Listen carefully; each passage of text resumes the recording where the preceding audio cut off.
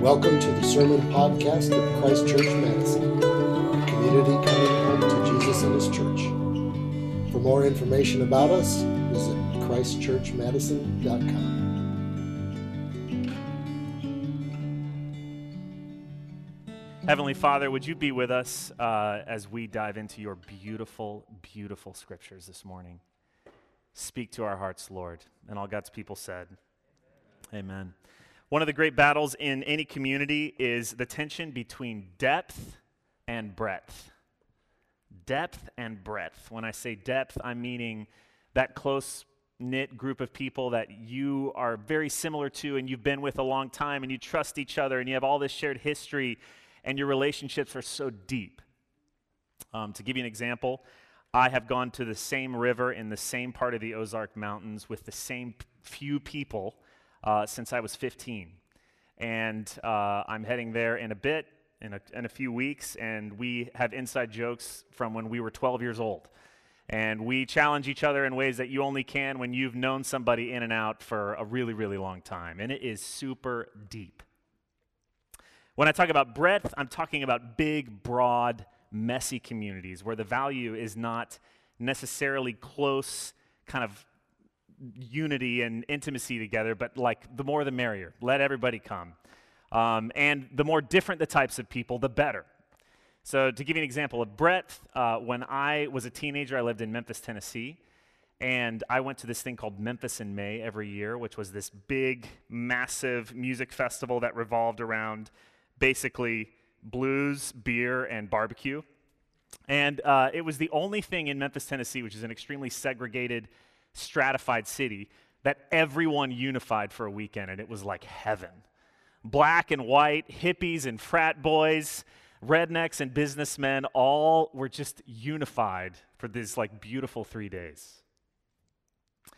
When it comes to community, both of those things, breadth and depth, really matter. They're important.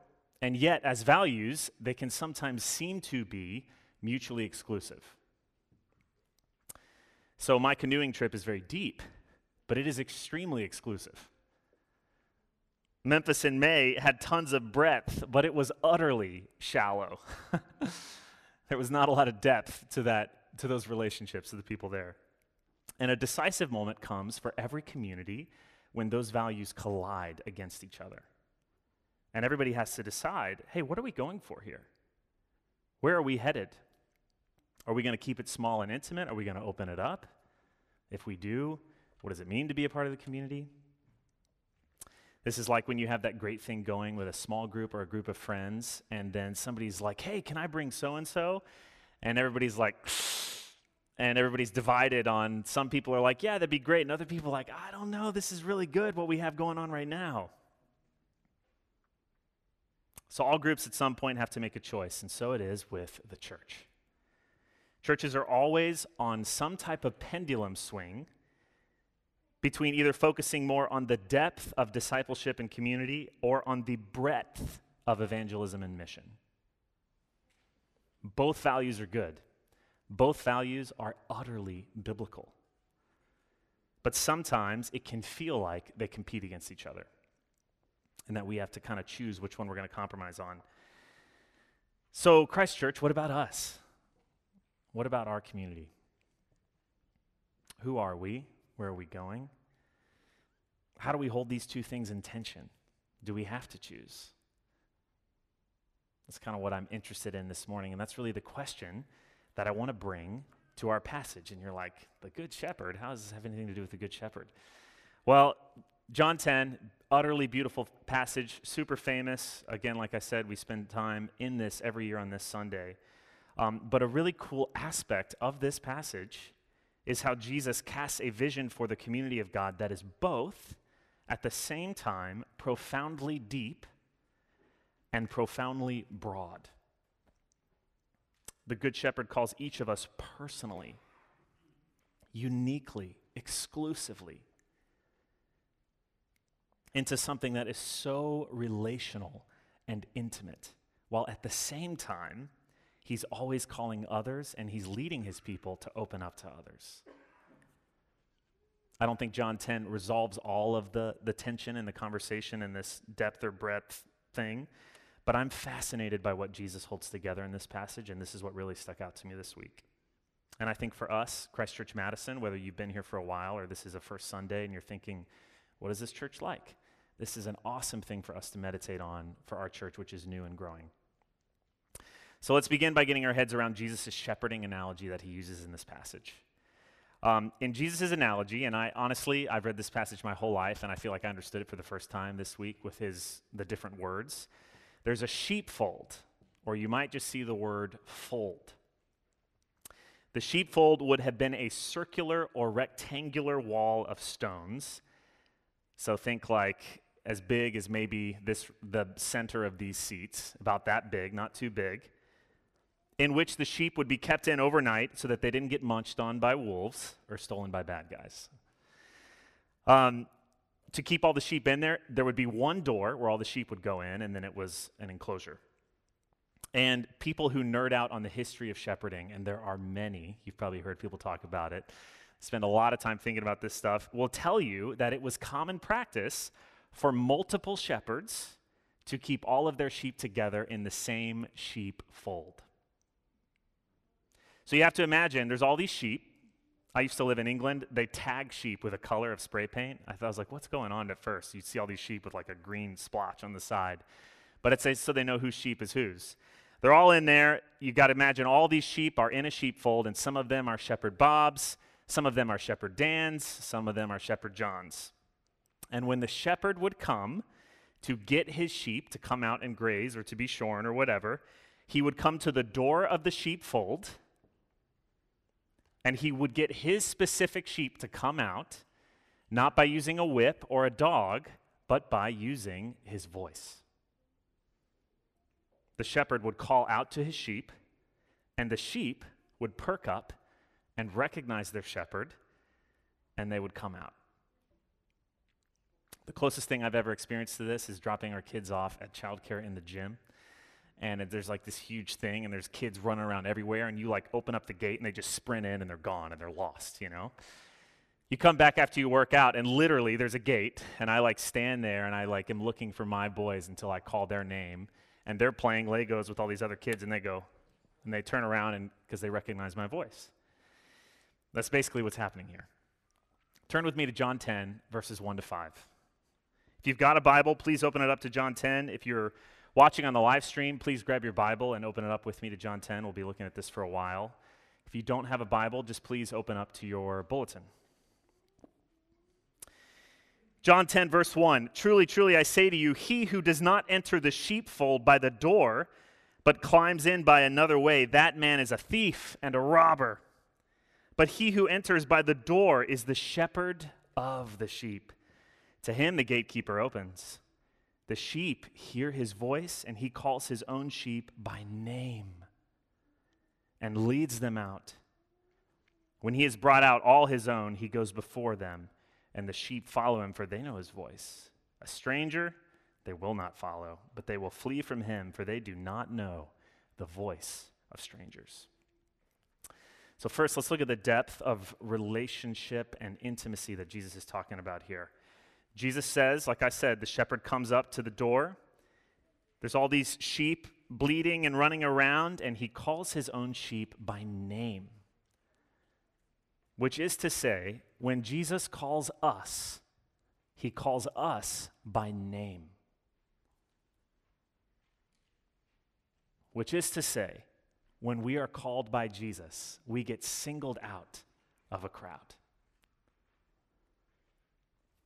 This is personal, exclusive. This is the kind of calling, it's the kind of moment that makes you feel special. Who, me? You know, you're kind of looking around like, are you pointing at somebody else? And then he calls your name. Me. What's amazing is that for Jesus, this is not a metaphor. And in the Gospels, we actually see him doing this a lot. And in fact, in John's Gospel, name calling is a really big deal. So in John 1, Jesus comes onto the scene, and one of the first things Jesus does in John chapter 1 is he calls some names. He goes up to a place in ancient Judea. And there's all these people, some fishermen to be exact, and he points at them and he calls them by name to follow him, and they basically perk up and recognize something in Jesus. I love the fact that the Gospels don't tell us all why they followed at that very beginning, but they recognize something in Jesus. They feel something in Jesus. They're drawn to something. And in their own respective way, they basically leave their sheepfold and start following the shepherd. So think of the sons of Zebedee kind of leaving the fold of their family out into the great beyond to follow this new shepherd. What's cool is John's gospel ends with name calling. So Mary Magdalene comes to the tomb after the resurrection. Jesus is not there. She's weeping. And then, like in the road to Emmaus that we read last week, she sees Jesus. She doesn't recognize him yet until what happens? Jesus says, Mary. He says her by her name, and at that moment, she recognizes it's Jesus. I've finally broken down and started watching The Chosen. I heard everybody talk about it for like years, and I was like, I'm not going to watch this. It's going to be so cheesy, and I was like totally a snob. But I finally started watching it and like have had to actively hide my tears from Marissa at certain points. It's beautiful. One of the things that caught me is during Peter's calling. So during Peter's calling, they do this scene where he does the miraculous catch of fish. Hey, try the other side. And then he has all this fish in his nets. And like it says in the Gospels, Peter breaks down when it happens because he realizes he's in the presence of God or someone or whatever he's thinking. And he says, I repent, I'm a sinful man, depart from me. And in the TV show, Jesus bends down on his knees and he gets eye level with Peter and he looks him in the eyes as he's reeling and he just says, follow me. And as I was watching that, I thought, who could resist that moment? Who could have Jesus look him in the eyes and say, with love and compassion, follow me? I mean, can you imagine how special Peter just got literally singled out by Jesus in this most miraculous, beautiful, special way. And as I watched, I thought, I wish I could have had that type of calling from the Lord. But as I thought about it, I realized I did have that exact same type of calling from Jesus. Jesus wasn't there in the flesh. He wasn't in sandals. I didn't get a fishing moment. I'm a fisherman, and I'm an awful fisherman, even though I love it. But as an early teen, through the ministry of the church, in situations like this right now, I heard the voice of Jesus call my name. And I recognized something in it. It wasn't an audible name in my mind, but Jesus wooed me. I felt singled out of a crowd. And in my little sheepfold of teenagers in Memphis, Tennessee, I perked up. And I started following him. This is one of the reasons I love testimonies. Every Christian has a story of somehow, some way, they felt called. They heard Jesus' voice speak to them in a special way that cut through everything else in their life. Maybe you are in the middle of one of these situations right now. Whether you're here, whether you're watching, this is a place where Jesus is calling people. Amen? The shepherd's calling is so personal, but it doesn't end there. His loving care and sacrifice is also personal. Look at verse 10. This is another huge theme in this passage. The thief comes only to steal and kill and destroy. I came that they may have life and have it abundantly. I am the good shepherd. The good shepherd lays down his life for the sheep. Jesus is saying there's a lot of other leaders out there who are actively calling people. Often the most charismatic, magnetic people are selling something, right? And there is a lot to fear in that in situations like this because there's a lot of bad stuff that happens in religion and cults and stuff like that. But especially if you're new to Christianity, I really want you to see this in this passage. How good Jesus is. This is what makes him good. He's saying, I'm not like the other people who just get this huge following and then just use them for my own gain. Or I don't care about them. They're just followers on an Instagram account. They're like monthly donors to a Ponzi scheme. Jesus is saying, for me, it's the opposite. so that my sheep can have full, abundant life, as the NIV says, life to the full. I lay down my life for their sake. This is one of the most precious, rich parts of this passage. It's all about Jesus' cross. But just for our focus this morning, I want to point out that this is not generic for Jesus, what he's saying. It's personal. Because Jesus says in another time that he is the kind of shepherd who, if he has 100 sheep and he loses one, what does he do? He says, honestly, cost-benefit analysis, I'm still good. I have the 99. The one is fine. I'll just cut my losses. That's okay. No. Honestly, that could be smarter in a sense, but he leaves the 99 to attend to the one. With Jesus, you are never a face in the sheep crowd. Somehow he can have a massive following, and he still cares about you. With Jesus, it's always personal. So yes, everything we talk about every week, Jesus' cross and his resurrection, they're for the whole world, but it is personal. Our faith is not individualistic. We're very careful to guard against that as extremely individualistic Americans, but our faith is personal, and we have to be careful we don't lose that dimension. Finally, look at the depth of intimacy that Jesus calls his sheep into. The warm fuzzies just keep on being exponentially multiplied in this passage. Are you all feeling the fuzzies? Look at verse 14. I am the good shepherd. I know my own, and my own know me. When you see the word know in the Bible, it's like much more intense and beautiful than the way that we say that word. That's really deep. How deep? Just as the Father knows me, and I know the Father. This is crazy. Jesus is saying he's the kind of shepherd who not only calls sheep by name, not only does he lay his life down for the sheep, but he has this deep, intimate, personal, reciprocal knowledge and understanding between his sheep, which is crazy. And how deep is it? Just as the Father knows me and I know the Father. Have you ever had a crush on a group of friends? It's like whether it's in high school or middle school or your college or your workplace or whatever, where there's a group of people who like you see all hanging out together and it just looks like, man, that looks so awesome. What do you got to do to get invited to that sleepover, to be invited in that work lunch, right? There has never been a community more exclusive or intimate than the Holy Trinity. If you were Jesus' disciple and you just hung around him for a while and you heard him talk about the love that he shared with the Father from before the beginning of time, you just had to have thought, wow, what must it be like to be a human that is known and loved and is that secure? Seeing Jesus get baptized and hearing the Father say, this is my son, I'm so pleased with him I could bust. To be thinking, what must that be like? But the scandal of the gospel, and many of you know this, especially in the Gospel of John, is that Jesus invites us into the divine community. It's mind-boggling. Once we were lost in the crowd, we were lost to ourselves. Just random stinky sheep bumping into each other, trying not to get eaten by wolves or stolen by bad guys, right?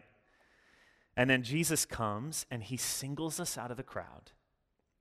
He calls us by our name, which, by the way, is why we're rocking name tags this morning. I thought if there's ever a time to bring back the name tags, it's on this day. He calls us by name. He lays down his life for us. He gives us life. He invites us to be known by Jesus like he knows the Father, where Jesus is in us and we're in him and he's in the Father. It's amazing. So as I was reading this passage this week, one of the questions I was asking was, if I was a sheep and I was hearing this for the first time, how would it make me feel? Trying to ditch like the logic and my like interpretive brain, just say, well, how would I feel if I was hearing all these things?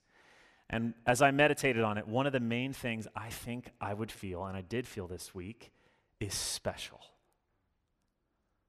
You know what I mean? Special. Like I uniquely matter to God. Like I just won the lottery somehow of heaven, and I'm getting invited. I like won some sweepstakes that I get invited into this precious, beautiful thing, to have this kind of shepherd, this type of intimacy and protection that has depth to it, right? But look where he goes next. Let's go back to verse 14. I'm the good shepherd. I know my own, and my own know me. Just as the Father knows me, and I know the Father, I lay down my life for the sheep. Verse 16. And I have other sheep that are not of this fold. I must bring them also, and they will listen to my voice. So there will be one flock, one shepherd. We talked about depth, and here's where the breadth idea comes in. Jesus, like I said, has been dishing out the warm fuzzies in mighty, mighty ways, right? He's standing at the door of the sheepfold. He's calling his sheep by name. It's personal, it's intentional, it's beautiful. But in verse 16, there's a gear change, and to me, it's jolting almost. It's this beautiful classic moment of gospel whiplash. We go from Jesus' personal attention to his global mission in a sentence, from depth to breadth. To dig a little bit into it, when Jesus is giving this teaching, he is standing in Jerusalem. And to use his analogy, he is standing at the door of the sheepfold of Jerusalem, of the Jews in first century ancient Judea. And he's calling out names. That's actually what the four Gospels are. It's Jesus at that specific sheepfold. Jesus actually says that's his intention because he says, I've come for the lost sheep of Israel. So he begins with his sheepfold, with his Jewish door. But in verse 16, he's saying, this is just one fold. And I have other sheep in many other folds, and I must bring them also. The big fold dichotomy is Jew-Gentile in this world, or in the Bible world, and that's a huge part of what he's talking about. But also, think of folds as like Madison and Milwaukee. My family and your family. This neighborhood, that neighborhood. A certain political fold. A certain cultural fold. Ethnic folds. Jesus is implying that he's going to go around to all the folds in the world. He's going to call out names, and people are going to perk up.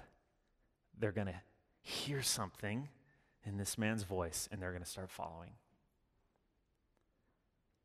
So that out of many different folds, there'll be one flock and one shepherd. And he's going to accomplish this, just like it happened for me, through his church, empowered by his Spirit. Remember what we've quoted the resurrected Christ saying the last 2 weeks, which is kind of becoming our mantra for Eastertide. As the Father sent me, so I send you. So this means that Jesus' disciples are going to be under shepherds who go throughout the world, throughout time, and participate in this type of calling of sheep, in this name calling. It's going to be Jesus' voice through his Spirit, but they're going to get to be a vehicle for it. And a really cool thing is that we get to see an example of this in our Acts reading. And so if you have your bulletin, flip to Acts 18. If you have a Bible, flip to Acts 18. This is a beautiful, beautiful passage. This is the beginning of the Corinthian church. If you've ever read the Bible, there's two awesome books called 1st and 2nd Corinthians. It comes out of this moment. Paul, who was a random guy, who, by the way, was a very boisterous sheep, mean sheep, that Jesus called by name, and he started following Jesus. He recognized something in Jesus' voice. And then Jesus called him to go out and do some name calling himself. He gets to Corinth, and he's there. And then look, Jesus comes to him in a dream, and look what he says, verse 9. And the Lord said to Paul one night in a vision, "Don't be afraid. Go on speaking. Do not be silent, for I am with you. No one will attack you to harm you, for I have many in this city who are my people."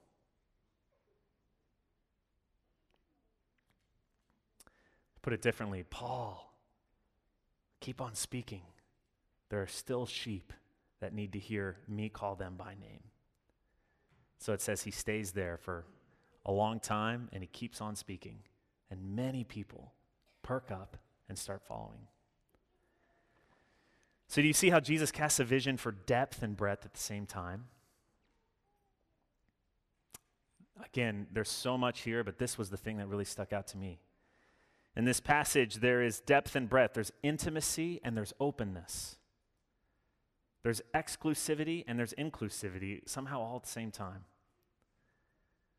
And as the church, which is the flock under the one shepherd, that's what we are called to embody everything Jesus is talking about here.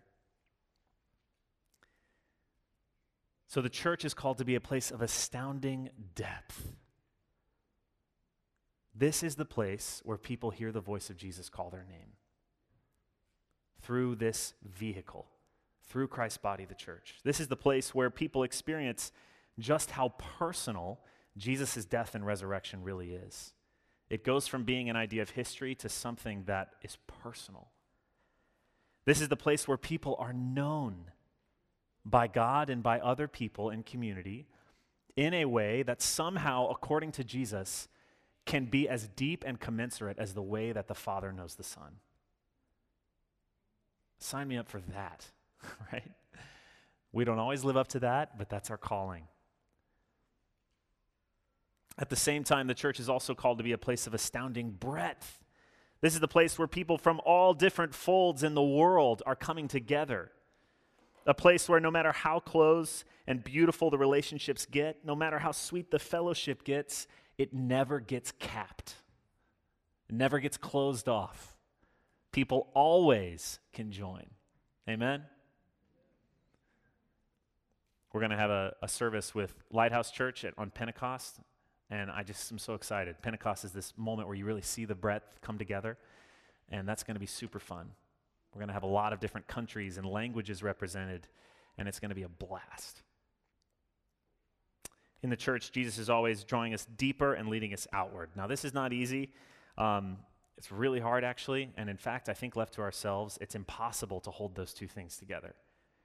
For the sake of depth, we're always going to be tempted to cap the numbers of our community. We're always going to be tempted to just focus on people from our fold because we understand each other better and it's easier to be unified to people who are so much similar to us.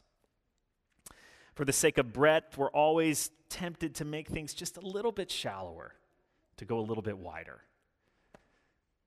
Can't get around it. But Jesus' vision for his flock is both. No other leader could make it happen, but Jesus can. He's the only person who can call the whole world and uniquely know each person by name. So it's all about the Good Shepherd.